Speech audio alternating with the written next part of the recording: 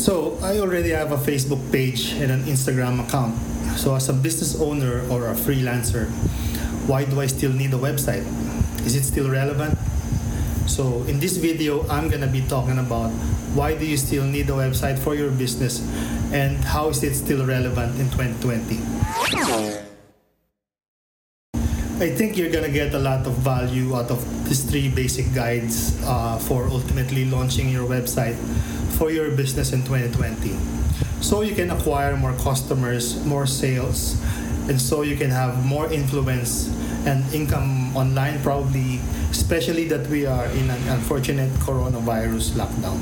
Hey, we're just meeting. So my name is Dennis Hilario and my passion is to bring you my best thoughts and tips on personal improvement, digital transformation, creativity, and innovation. Oh, by the way, if you haven't already, please consider subscribing below and smash the like button. I would really appreciate it. So you may also check out the links in the below description as there are additional resources you can explore that are relevant to the topic. So let's dive into the video today as I am so pumped on this content. Yes, you have a Facebook page, so you probably have an Instagram account, but as a prospective client, where can I find the core of your company profile?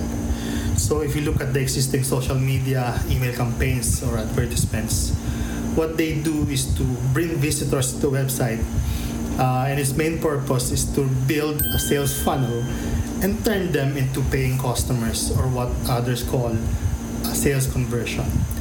Let's face it, a website is a strong indicator that you're not a fly-by-night company. Now in 2020, you probably have been affected by the business shutdowns because of the coronavirus. We all are. So if you don't have a website, then most likely you've been crippled because your customers don't have any means to check you out, post news announcements about your company, or contact you. So also if you're into writing down your thoughts that are valuable to your audience, then a website with a blog is also helpful, especially if you want your website searchable in Google. And this applies in any industry and whether you are a solo entrepreneur or a small business. I want you guys to really take a moment and contemplate about this. You don't exist in the world right now if you don't have at least an online corporate profile. So if you're an employee who wish to apply for a job or you have a dream to have your own business, then making your own website or your company profile is really the way to go. Otherwise, you don't exist. So first step is to take action. Listen to this valuable guide so you can start your own website in 2020. As a sample, here's a look of what I have in my portfolio. As you can see, here is my personal brand page. It's actually a blog. Here's a sample blog post. At the top, there's a menu of my services, a curated list, some social media links, and something about me. It doesn't have to be overcrowded. This one is a minimal. In this section, this is another page. It's actually our company page. You can see the profile of the company, my video right there, some testimonials, and a newsletter invite at the bottom. We have a product page. Here's one example of my product page. It's a OneBox SME PH, a platform for small businesses for digital transformation. Don't go yet because I'm gonna be breaking down a simple but valuable guide on how to launch your own quality website. This is the start of your new online brand. So you're creating your first website, the start of your business digitalization.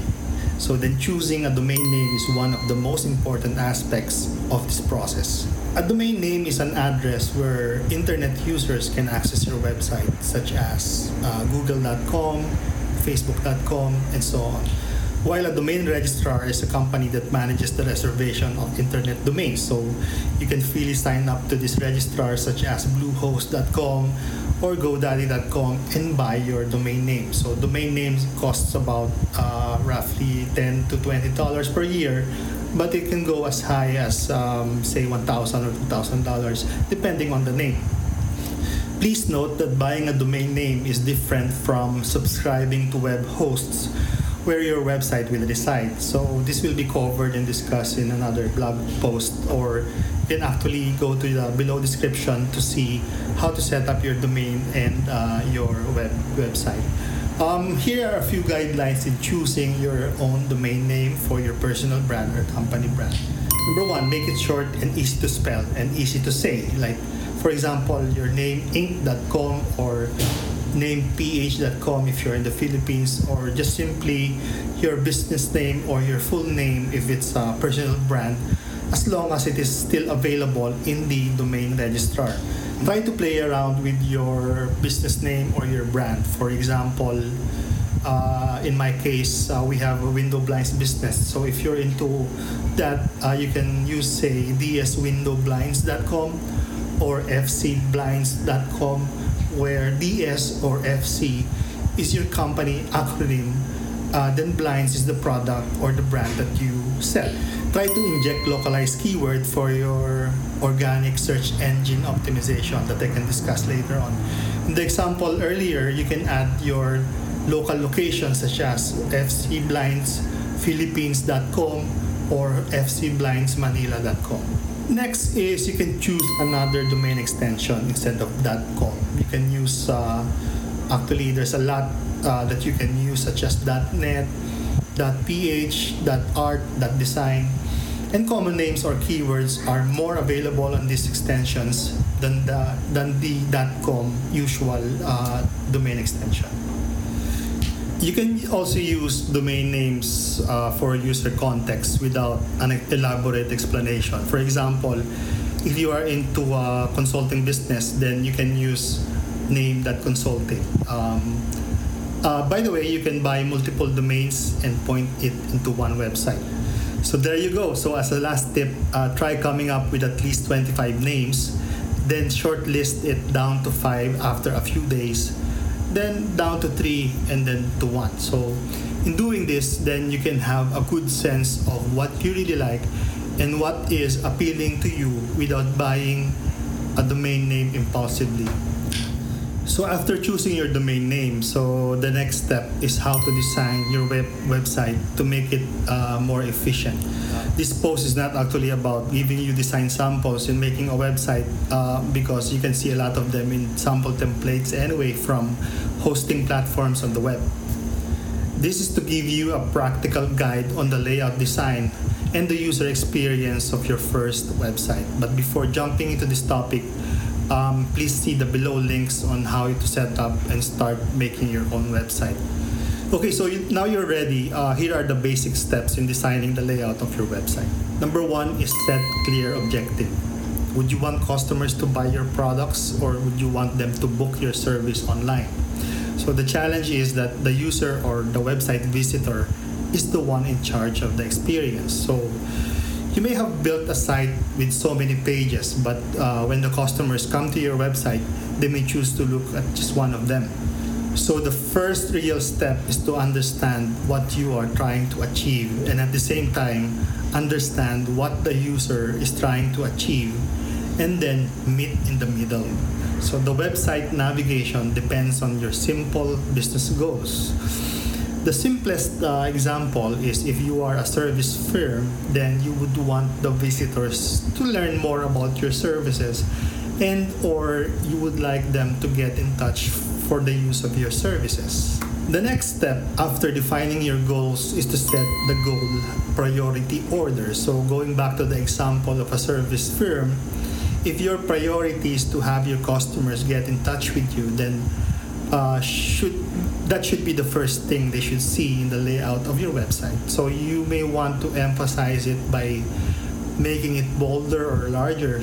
But if you want them to understand first what you do and who are the people in your firm, then a contact page may go to the third or second priority. So having that clarity of goals will make your website a much more effective website. Now that you have defined your goals and set the priority, then the next step is to understand and meet the customer need. So, what are the challenges they are trying to solve? What are the pains and what are they're trying to achieve? So, how can we prove to them that our services are better than the competitors? So, a good tip to map your design to your customers' goals is to really list down the different types of customer profiles based on how much they know about the industry, product, or your service. Categorize them such as hot, warm, or cold. One customer may be someone who knows nothing about your products at all. So one consideration is to make a page about a detailed benefits of your product or service.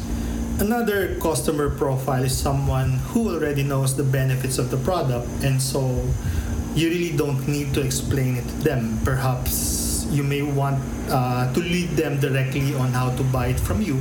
So you may consider them as a hot customer prospect. So it is a list of people's different points of conversion and purchase journey.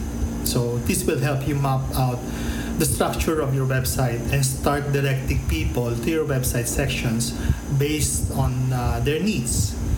Then focus on value proposition. So what's so special about you? Why should I believe you, or how do I trust you? So here's where you define customer testimonial pages, some awards that you got, and some evidences that show your value. Okay, just a power tip. So one technique in defining sections on your website is to prepare post-it notes. So ask your customers to write down different sections they would like to see in your website. Then after that, provide them another set of post-it notes and ask them to fill out the items they would love to see on the individual sections. So now that you have launched your website, your first version or the first iteration, so the next step is to measure the performance of your website. Try signing up with Google Analytics and learn how your audience behaves from the analytics. You can learn a lot of things from those metrics, from acquisition behaviors, their retention, and then you can just adjust your design accordingly. This is another broad topic to discuss probably in my next post, but one key is to avoid copying existing websites or your competitors' websites because you don't have their metrics or you don't have any idea if their website really works for them. Your website shouldn't be so complex and crowded. Make it simple and minimal, unlike the websites during the early 2000s.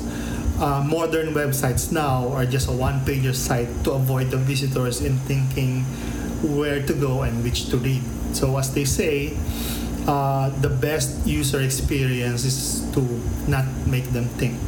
So my third tip or guide after launching your domain and website is to share it and publish it to your different channels. One channel is social media. Probably you might want to consider search engine optimization or SEO, which is another post or topic that I would discuss later on. So, question, have you thought of the domain name you want to use? Let me know in the comment sections below. So, thank you so much for checking this video out. Like and subscribe if you haven't yet. Please check out my other videos about personal improvement, digital transformation, or click the links on the screen. So until next time, and by the way, I have a new tagline, especially these days: DX your life and business. Have a great day.